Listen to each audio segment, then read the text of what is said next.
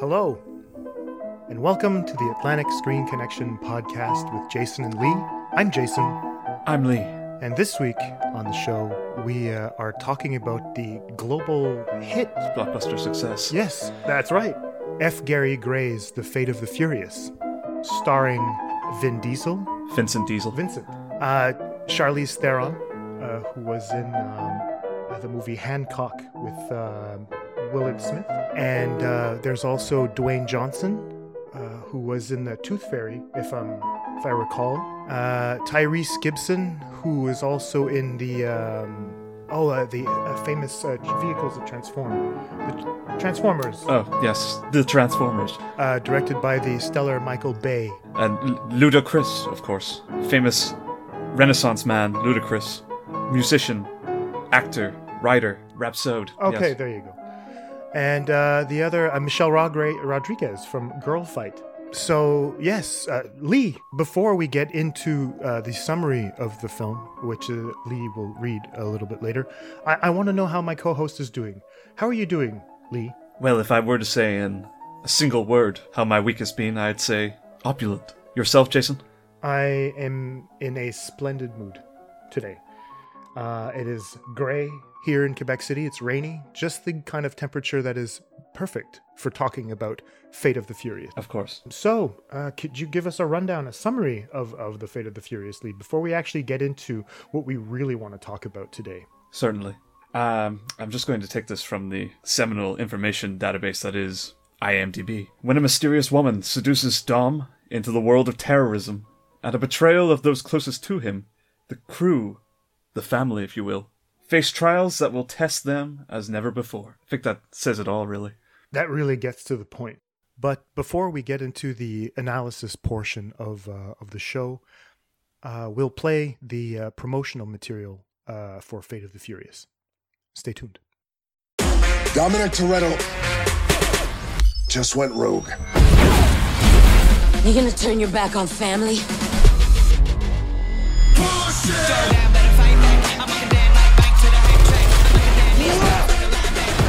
I'm taking you down, Toretto. Want to play like that? If you're gonna catch Dom, you're gonna need a little help. You want to tell me why you just put me in a room with this criminal? You know, I think that tight t-shirt's cutting off the circulation in your brain. You should get a bigger size. You guys are gonna work together. Love to. Far east side, hit you with the big chain. No class, my posse Rounds gon' away. insane. Holy! Yeah, They just don't give up, do they? yeah. Oh, damn! Fire!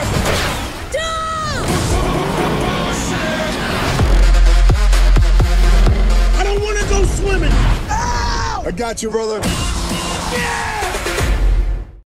As per our usual format in attacking a film of this caliber, Lee and I tend to sit down and write our specific approaches, what we gained in terms of knowledge and a little bit of research, what we do after seeing a film such as The Fate of the Furious.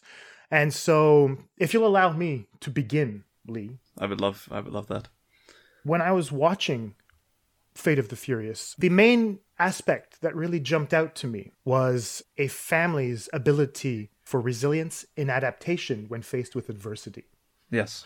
So, to me, the ultra-postmodern society has reshuffled what consists of the familial unit and redefined what family actually means. I was reminded of a TED Talks presentation by Seth Godin, who argues that the internet, and more specifically social networks, has given rise to an all-new form of interaction that is akin to tribes, essentially groups of people that flock together based on shared values, interests, passion, regardless of race and gender. So, like the Familia from the Fast and Furious franchise. Exactly. Now, there is a growing fear that globalization will lead to the loss of cultural identity and a dissolution of the nuclear family, when in fact that fear points to a growing hypocrisy in the US, given its position on immigration, that even if there is a utopic undertone of a world without race in US discourse, the borders still exist because there is a choice to be made when it comes to what consists of family. In other words, to whom do you owe your allegiance? Blood or tribe? Now, in my opinion, The Fate of the Furious supports the changing familial dynamic and explores how, when faced with adversity, resilience and adaptation are key in establishing stronger familial ties that redefine the classic familial structure. Now, in order to frame my explanation, I read Froma Walsh's book entitled Normal Family Processes. A classic. Yes, it absolutely. It was one of the books that I read in order to heal mentally.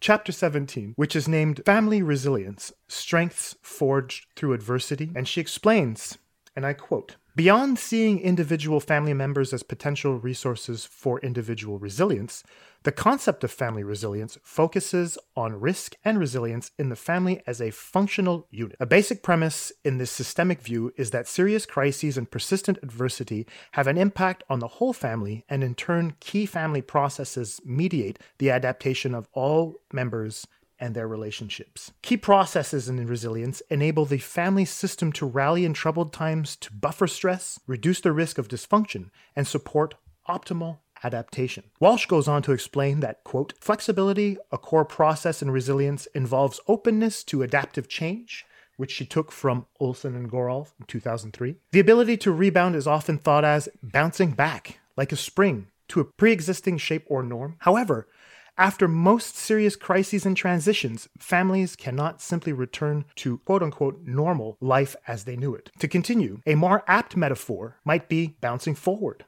She quotes herself in 2002 in another book she wrote, which the title escapes me right now. So this bouncing forward, essentially adapting to meet new challenges and constructing a new normal. That's fascinating. Families often need help in navigating uncharted terrain, recalibrating relationships, and reorganizing patterns of interaction to fit new conditions. Last little point I want to take from Walsh. At the same time, family needs to buffer and counterbalance disruptive changes to restore stability, and vulnerable family members need assurance of continuity, dependability, and predictability through turmoil with separations and loss. Now, that being the theoretical framework with which I want to track a little bit of The Fate of the Furious, two specific moments of resilience and adaptation in the film are the family adapting to Tom Dom.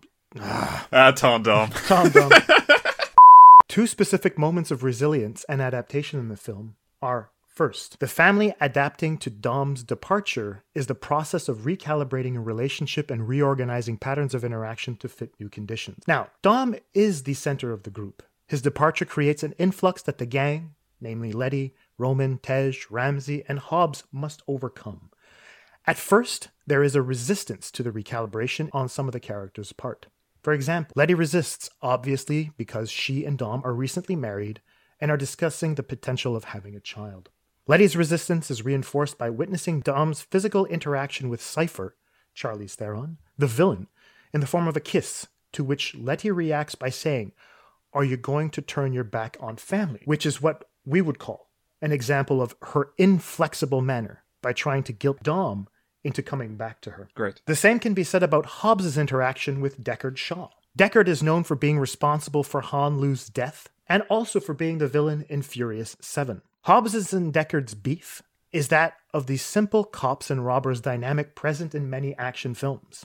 Enter Mr. Nobody, Kurt Russell's character, who sees the bigger picture. The fact that if he can get the protagonists to work with Deckard, who has had dealings with Cypher in the past through his mother, Madeline Shaw, the exquisite Helen Mirren, and his brother Owen Shaw from Fast 6, Mr. Nobody can get the stolen nuclear codes as well as Dom, and therefore reforming the family. Now, if Dom is the quote-unquote good guy turned bad, the only way to restore stability is to navigate what Walsh has labeled uncertain terrain. In other words, the gang must recalibrate their relationship with Deckard Shaw in order for them to adapt to the adversity they are facing. If they reorganize the patterns of interaction to fit new conditions, namely working with individuals that were in opposition to them, the Shaw family, the gang will show resilience and step toward their new normal. The second instance of resilience in Fate of the Furious is Dom's resisting Cypher's attempt to steal his family. As I mentioned a little earlier, Fate of the Furious seeks to redefine the classic familial structure by showing that when faced with adversity, adaptation is needed to form stronger familial ties. In the film, Dom is confronted with a past romance, Elena, who has given birth to a son. In this case, Dom is given a choice.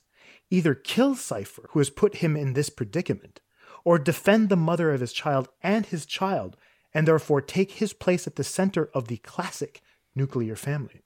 Because family is what is most important to Dom, he seemingly chooses blood over tribe in this case. However, Dom shows incredible resilience because he is forced to adapt. He also reorganizes patterns of interaction with Deckard Shaw's mother, Madeline Shaw, and with Mr. Nobody, thus inviting the, quote, is the enemy of my enemy, my friend, saying into this conversation. Now, if I can expand just a little farther on what Seth Godin has labeled tribes, I would say that tribes could also be called adoptive families. Brilliant. In which case, Cypher tries to disrupt both Dom's nuclear family and adoptive family, literally robbing him from either, and force her version of family upon him. She kills Elena and tries to replace her by cuddling the baby boy. That's great. And already we can see parallels with topics we've covered on the show in the past, including the works of Paul Thomas Anderson. The adoptive family, we've this is well-tread ground on Atlantic Screen Connection, so it's great that we can see these threads even being covered by some of the finest of blockbuster media, such as The Fate of the Furious. Absolutely.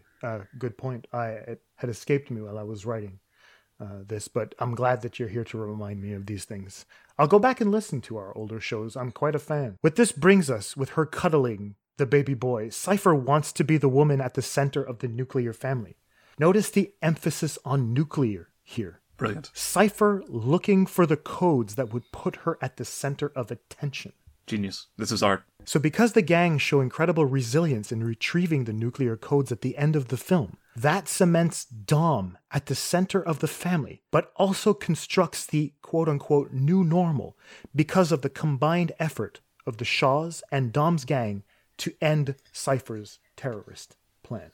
Absolutely So brilliant. that was what I took away on my initial viewing of Fate of the Furious. It's great to see the ideas of the familial being expounded upon in such ways. I mean, and what's great is that in the material, it's all there. It's all there to be read into. Clearly, F. Gary Gray and the writers of this film have taken a lot of time to piece out meticulously the structures with which to draw upon.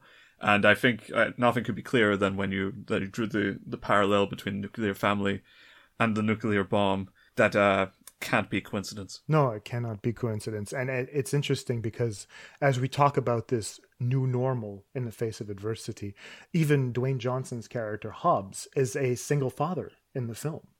So we have these very interesting instances of what the new familial concept is. And so this quote-unquote tribe or adoptive family, as I prefer to call it, because tribe is tribe. I think that if we are all going to adopt a new normal, The Fate of the Furious would be one of the communal experiences in which the audience would be able to learn a little bit more on how to restructure, reanalyze, reshuffle, many things to identify and accept. There you have it. I agree. I couldn't agree more. In fact, it's very much a film that it struck me immediately as a communal experience. So to see that the story both informs community and evokes community is incredible. It's the kind of great writing we've come to expect from this franchise. It's interesting because even Universal are the producers, and it's in the name. Brilliant. Yes. Right? It's not like Sony. They have a world vision, and clearly they are funding projects that explore that. Exactly. And just one last quote from Fran Walsh she mentioned in Chapter 17.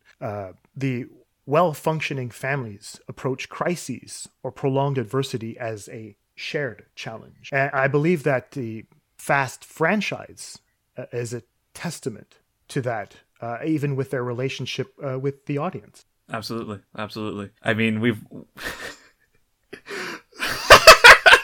it's a shared challenge. No one wants to sit there, but they're making fuck tons of money.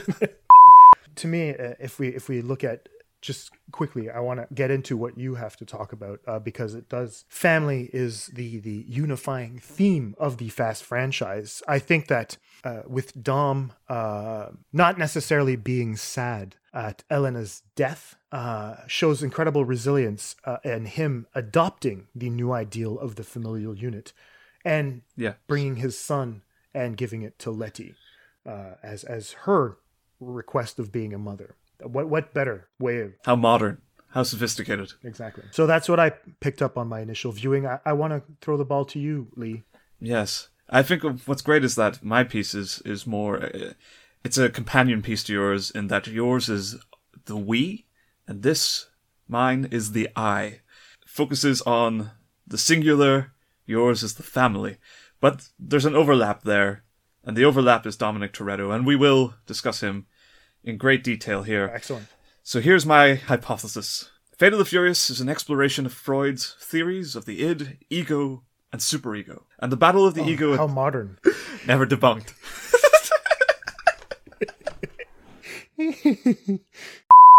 Fate of the Furious is an exploration of Freud's theories of the id, ego, and superego. And the battle of the ego attempting to navigate the multitude of aggressions it receives from both the id and the superego. And we see this through Dominic Toretto's struggle throughout the narrative. Yeah. So first I want to divulge a little on Freud and his theories. The id, the ego, and the superego are 3 parts of the psychic apparatus, a structural model of the psyche, firmly theoretical and ever-changing, and certainly not tied directly to neurological understanding. Very much formed a groundwork to our understanding of neurological patterns in today's modern world. So this is all very, very relevant. I can see where you're going with this. This is fascinating. So these 3 parts can be summarized as such. We have the id, our instinctual desires. Uncontrolled and undirected, often contradictory and base. We have this part of our brain first, the part before we absorb conscious information, and so it's connected to the infantile state of demands for the immediate. It is all bias and instinct. Then we have the superego. This is our moral conscience, our aspirations, and the structure that binds us to our way of thinking. Inherited and developed through the image of our parents, as we grow up with them, and with those who teach us. It essentially defines the limits and aspirations of our mind based on conceptions and beliefs espoused on us by exposure to our guiding forces. Finally, there's the ego. The ego? This is true American spirit. Finally, there's the ego. This is our conscious mitigator. Yep. Our sense of reality. Driven by external forces, like our surroundings, where we live and the rules of reality as we come to perceive them, it seeks to find the middle ground between pleasing the id's constant impulses and obeying the superego's drive, lest we be chastised or punished with complex responses such as guilt and shame. Mm-hmm. The ego is our rationale, and its many defense mechanisms emerge in forms like denial, intellectualism, fantasy, regression, dissociation, idealization. It goes on. It is an extensive list. I really want to tie this into the Fate of the Furious. And as aforementioned, I want to look at Dominic Toretto and his role as the ego. Dominic Dom Toretto is the uniting balance of the Fast and the Furious universe. The head of the Familia, we see him in Havana at the start of the movie as the idealized version of man, a leader in his community, dignified and deified, a great family man to his cousin, a role model to his peers, a caring lover to his wife. And through a street race, we see his ability to navigate not just the streets of Havana, to uphold these strengths, and we don't see them just as physical shows and feats, but as metaphors for his navigation of the labyrinth of pressures both external, as in the motorbikes that come into his path, and the traffic that he dodges, and even the forked roads that he chooses and navigates with ease, and the pressures internal, exploding engine, nose gas, terrible car, all of which he navigates with incredible foresight and expertise, upholding his role as ego. But what happens when we challenge the ego? That is the core structure of the film. We see the plot deteriorate once Dom's ego has been questioned. What would he be like as a father? Asks Letty. Here Letty plays the role of the id, forming the demand of his personal, chaotic, impulsive mind. Shouldn't he reproduce? Mm-hmm. Shouldn't he be a father? And this draws the superego into the equation. It's his moral obligation, his duty. All higher concepts of his family role challenge him now to uphold that position. And this pressure forms an anxiety within Dom that manifests itself as Cypher, the representation of the superego's demands and pressures.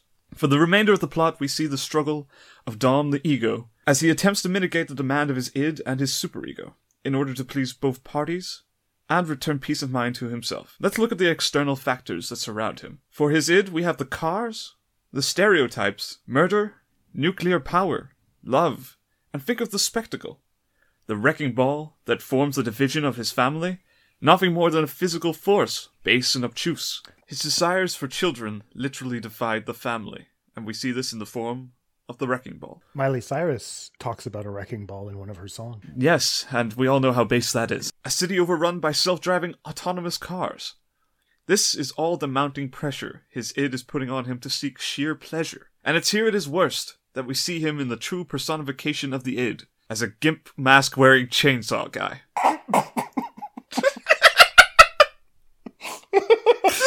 Gimp chainsaw? Do you think that the mask that Dominic wears is a metaphor for the true nature of his plan? Is he masking his true nature based on what you're saying? I'm saying, I think it's more that the mask represents the total conformity of his personality to the id, but it's not really him. He's the ego. So when he dons the gimp mask, he truly dons the persona right. of the id. Yes, the id. And therefore, so it goes down to what we'd say in the fetish parlance, he would be a dominatrix of sort. So could we call him Dominatrix Toretto?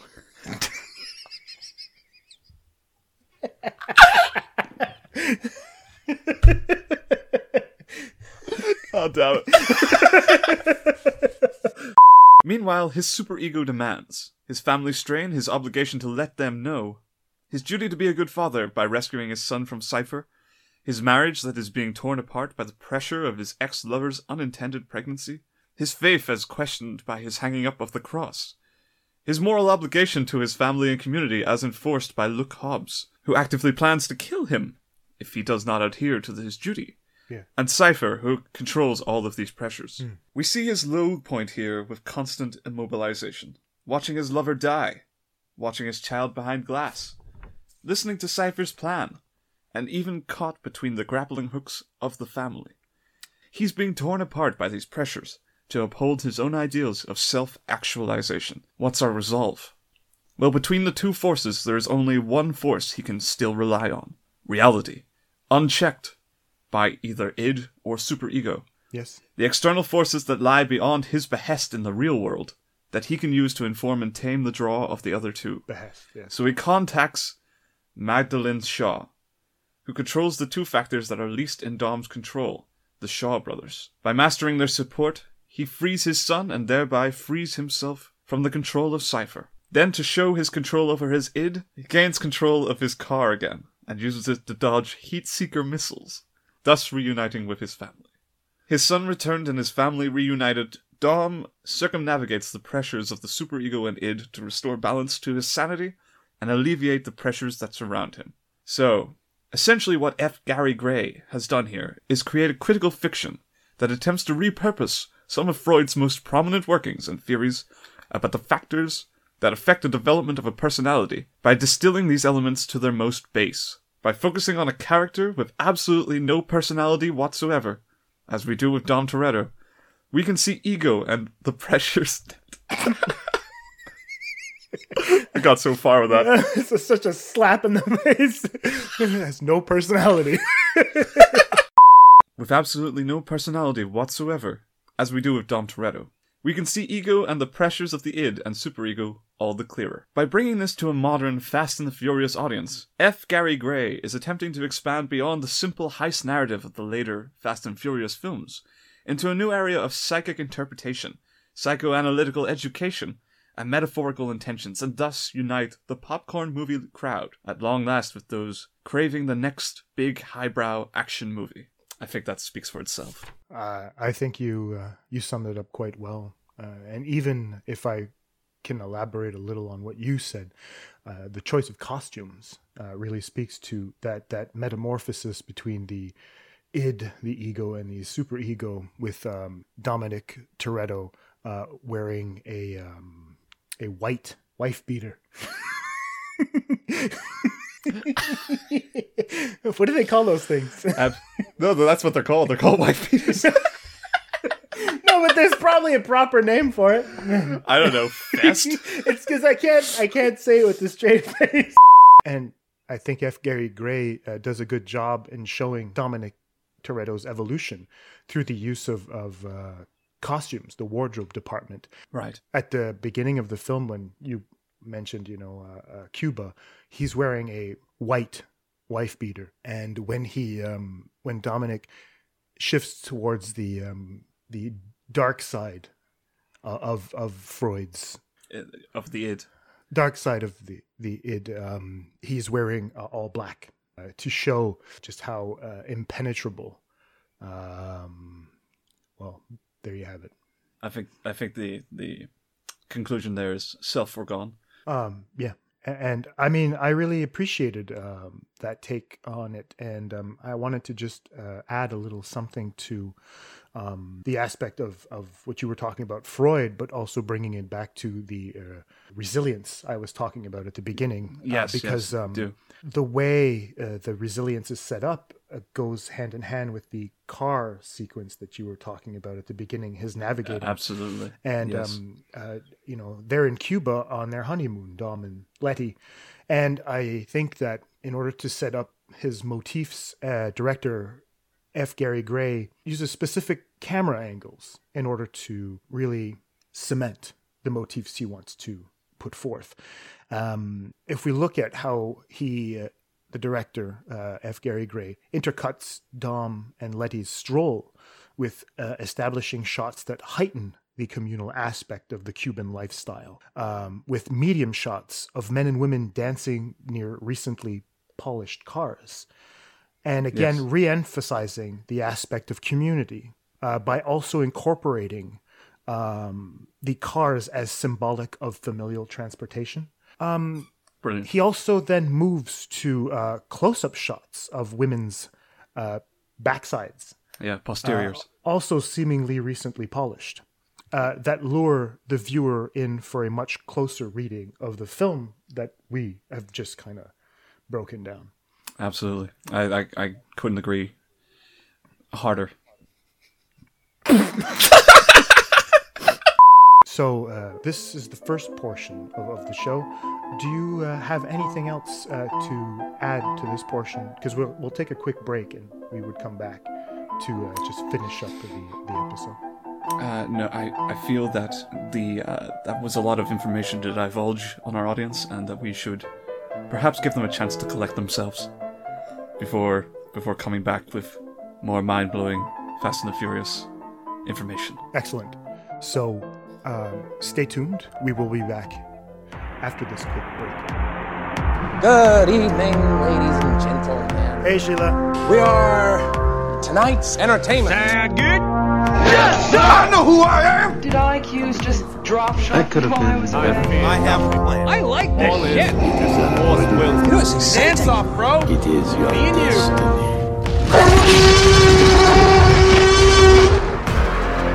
Welcome to the Atlantic Screen Connection podcast. Let the games begin.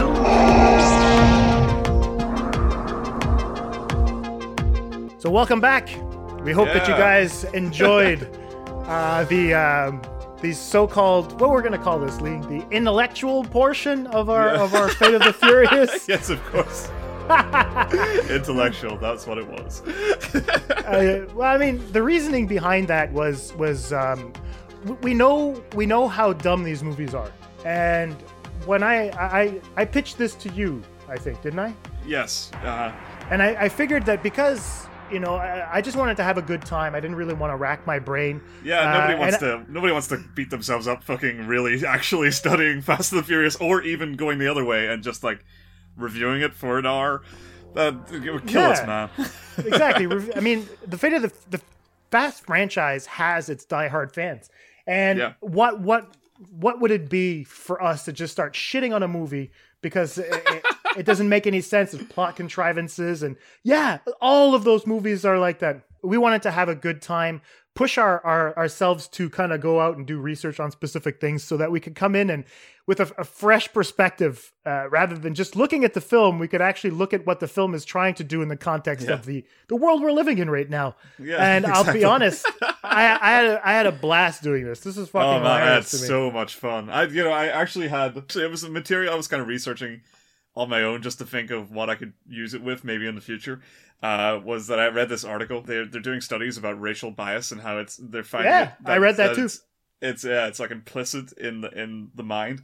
Mm-hmm. And I had this whole stuff prepared for Psychology Today quotes from a guy called Bernard J. Luskin, and it was going to be talking about the amygdala as the emotional center of the brain and how fear and bias react quicker than your logical impulses from your frontal cortex. Yeah, and so I wanted to try and work that in. I've been trying to think of something to work that in for ages because I found it like super interesting as a read, but nothing's really come up, and it didn't have enough meat in itself, so I just went further back and did Freud instead.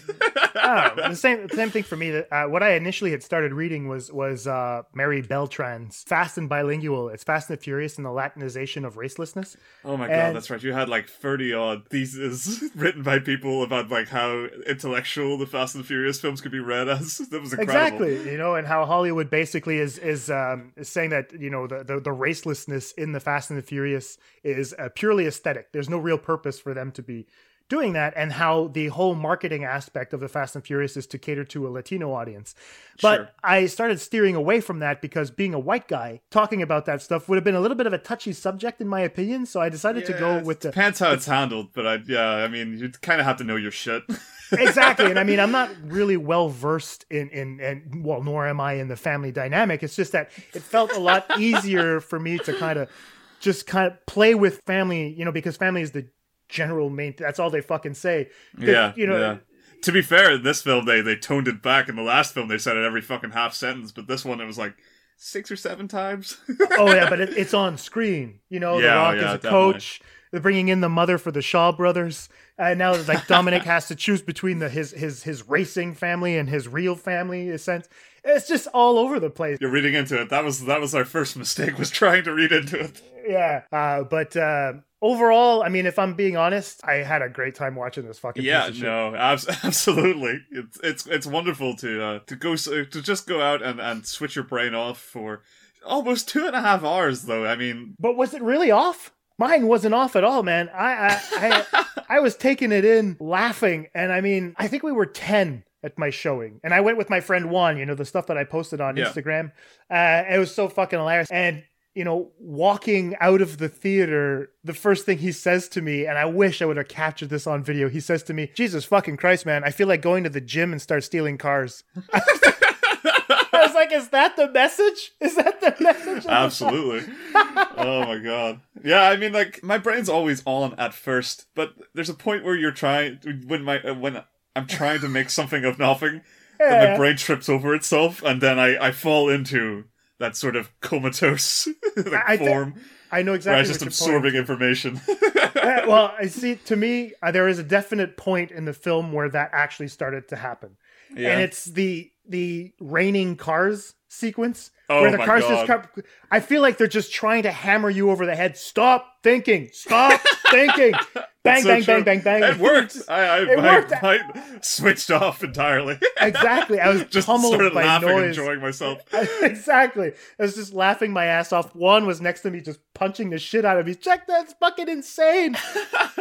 Goddamn. But but I'm going to rewatch this. I had so much fun. Oh, absolutely. That's the thing. Like, it's I want to see it outside of cinema. I've made the mistake the first time with Fast and Furious 7 was the first one I'd seen, and this is the second one. I went back after the last one because it was that good. So right. I thought, so I really enjoyed that in cinemas. But the second time I realized that it's really not for cinema. Like, the spectacle is kind of blurry as it is. So you're never really seeing stuff on the big screen like you're supposed to see it. But the whole point is that it's funny. It's fucking hilarious. And what you want to do is get a group of friends with a similar sense of humor and ease the night into a long night of watching Fast and the Furious films. Because then then you get to joke about it without being reprimanded by the guy next to you or something like that, you know.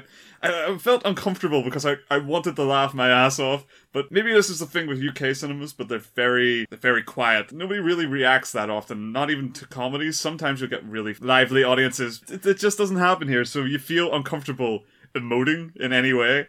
And me and my brother, who I went to see it with, we were just fucking busting up the entire time. And we had to, like, tone it down the entire... and we were, like, whispering jokes to each other as we were watching it. And, like, I shouldn't have had to do that. I should have just been at home and had it on TV. And when you're there and you're not allowed to laugh, you realize that huge stretches of the film, nothing is happening, and it's actually incredibly dull. So...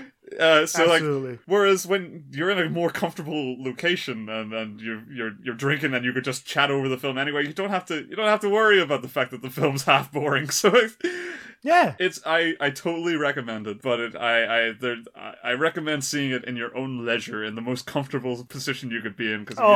I disagree. What? Well, maybe on your side of the ocean, but I was fucking guffawing as a crazy maniac in the audience with Juan next to me, and we were talking the entire fucking time.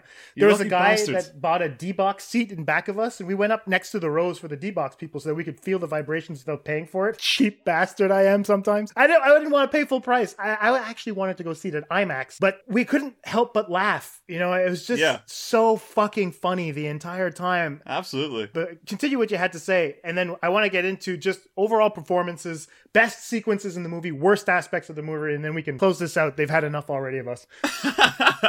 I'll just say that I think that what's clear from like the Americas audiences and the UK audiences is that the fact that in the Americas and Canada it's called Fate of the Furious, it's not even called that here. This and it's very reflective of our sense of humor. It's literally just called Fast and the Furious 8. How fucking it's the worst title. It's so dull and it shows that we don't even have a sense of humor about it.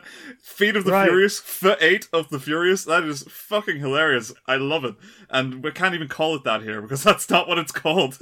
Really? Yeah, that's amazing. I'm just looking up right now the Japanese title because they have the best. Japan always has the best titles for these fucking movies. Yeah. In Japan, the English title is Wild Speed Icebreak. Wow. And that is possibly the coolest collection of words they could possibly put together.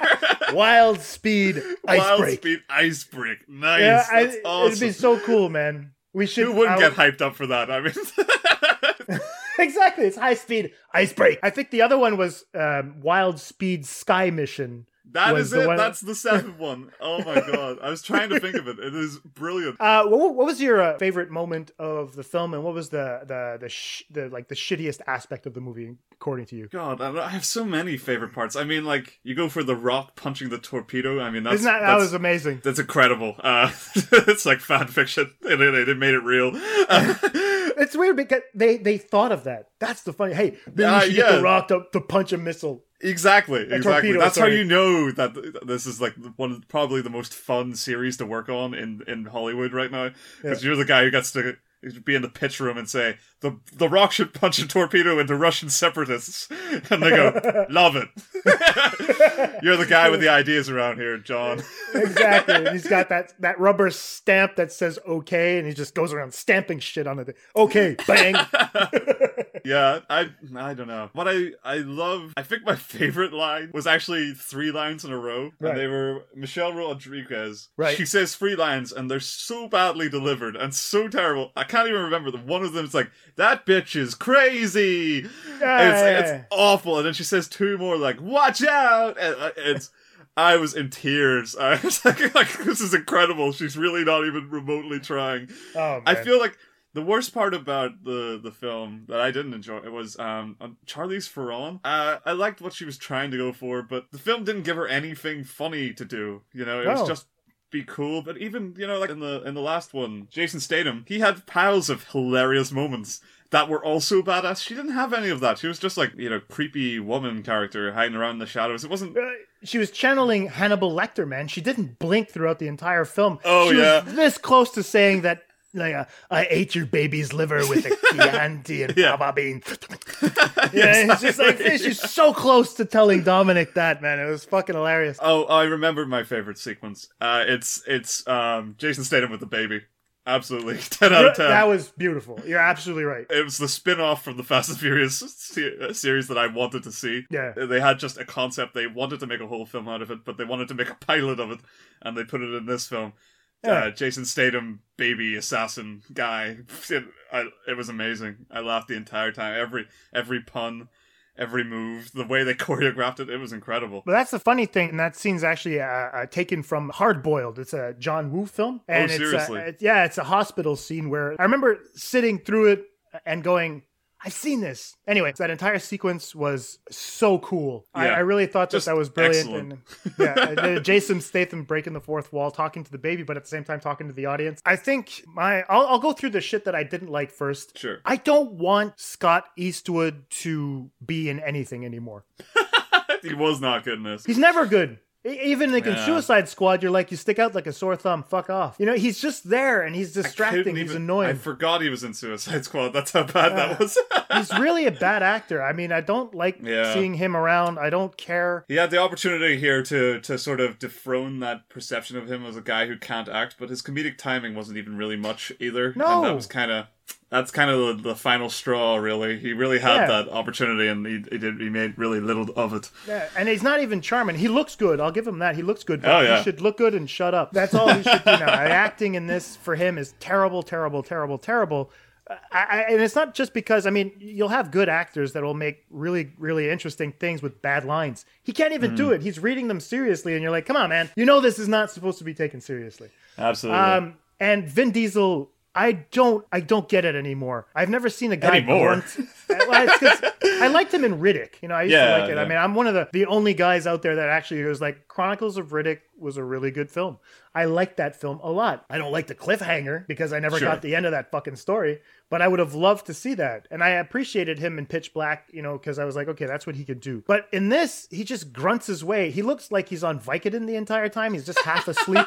Every time he says, like, family. All he does to look menacing is lean forward, lift his eyes up, and you see that he's struggling to keep the eyelids from just flapping down and falling asleep. It's very weird. To be fair, in this film, he did his best to spike on the emotional range by shouting a little. This time he was angry, so he yelled a little, and that was really him pushing the limits of what he can do. But I mean, I see Vin Diesel as a giant robot or a fucking thick tree.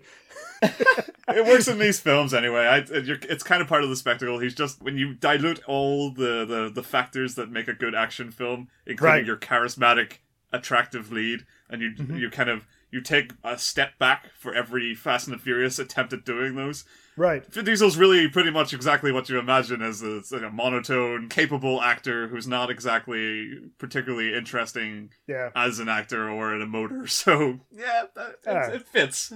He's never seemed out of place to me. No, I mean, it's just like, I hadn't seen him in years, so I didn't give a shit. You know, Vin Diesel's not a draw for me. I don't care. Every time I see him, I'm like, oh God, here we go, caveman. And plus, I mean, The Rock has got such charisma as well. I mean, I can understand why Universal Pictures have decided to greenlight a Jason Statham, Dwayne Johnson spin-off movie. That's going to be great. I mean, why wouldn't you want to see those? Because to me, the most impressive scene and the most fun scene in the movie is the Jason Statham treating the prison like a fucking parkour course. That was so well done. You know, like, it was just sheer fun to watch. Yeah, I could have done without the shaky cam. I mean, we've been spoiled with John Wick style, like, filmmaking. With where, like, you put the camera down and you let the actors do it. Now you got quick cuts, and every time you see Statham, you're like, oh, why am I seeing the back of the head? Oh, there's the stunt. Fun sequence. I liked how it played down. The Rock just lifting the fucking concrete bench. Oh, that was so cool. So I don't know, man. I'm glad that I headed into this with the right mindset.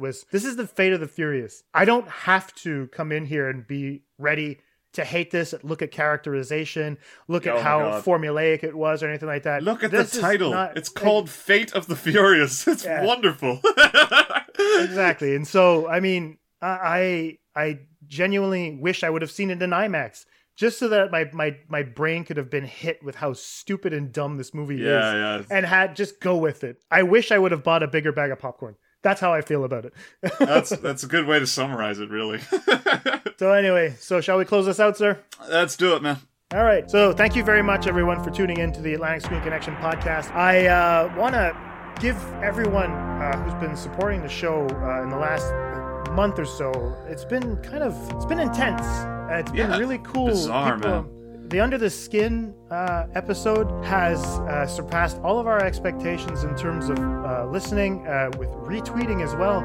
So many people have said so many nice things about that episode, and we want to thank all of you out there for kind of giving us that feedback. It's so cool. Yeah, they really embraced it, and it's great because it's the stuff that we really intend to do more of with the show. It's like it's exactly what the kind of stuff we enjoy doing the most is really digging into films. So it's great that when we set aside time to really do it properly, like we did with Under the Skin, that people really got on board with it. That's so gratifying to hear. Yeah. So I mean, many thanks go out to Vince Leo.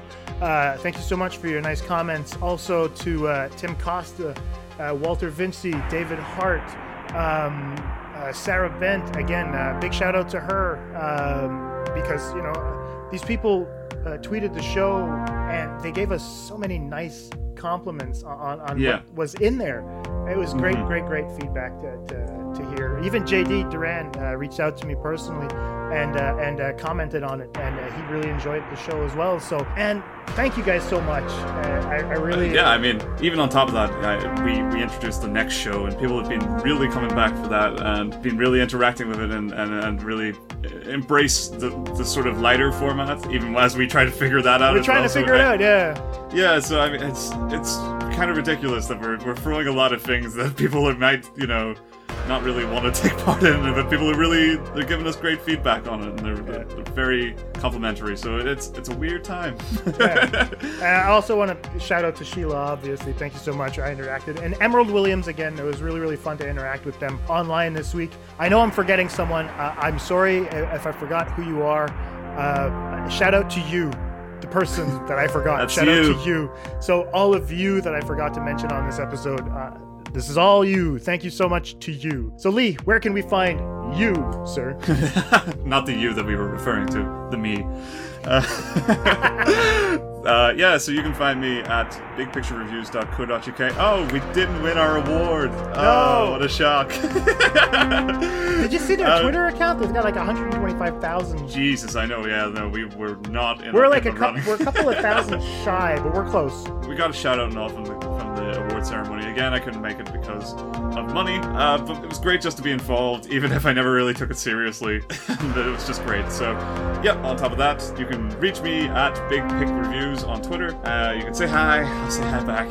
How did you find Freud's understanding of Fate the Furious? You let me know. Jason? Cool. My name is Jason Michael. You can find me on Twitter at AtlanticSC. You can also find us on Facebook. Go to the Atlantic Screen Connection Podcast Facebook page. Leave us a review. There's a couple of people that gave us a review over there. It's really cool. Like the page, share the page. If ever you guys are into movies, if you have any suggestions you want us for movies that we might want to cover. So we love interacting with you guys. You guys can find us also on Google Play, iTunes, SoundCloud, Stitcher Radio. We're also on apparently Podcast Addict. Overcast is another place you can find us. That's it. Leave reviews on all those sites or the preferred site of that you like to go to. And so that's it. I hope that you guys liked our weird little take on Fate of the Furious. We hope it wasn't a waste of time for you. There's actually good material in there for an analysis of Fate of the Furious. If you want to take it actually serious for your college thesis or something, you can absolutely take our material. We don't give a shit. So that's it for us on the most pretentious podcast you will hear about Fate of the Furious. Be sure to tune in to next week's episode or the week after's episode of Atlantic SC Next. And that's it. So be sure to check out the other shows, Under the Skin and also Next with Colin Llewellyn. Big shout out to him. That's it for us this week. That's it. Take care. Bye-bye. Bye.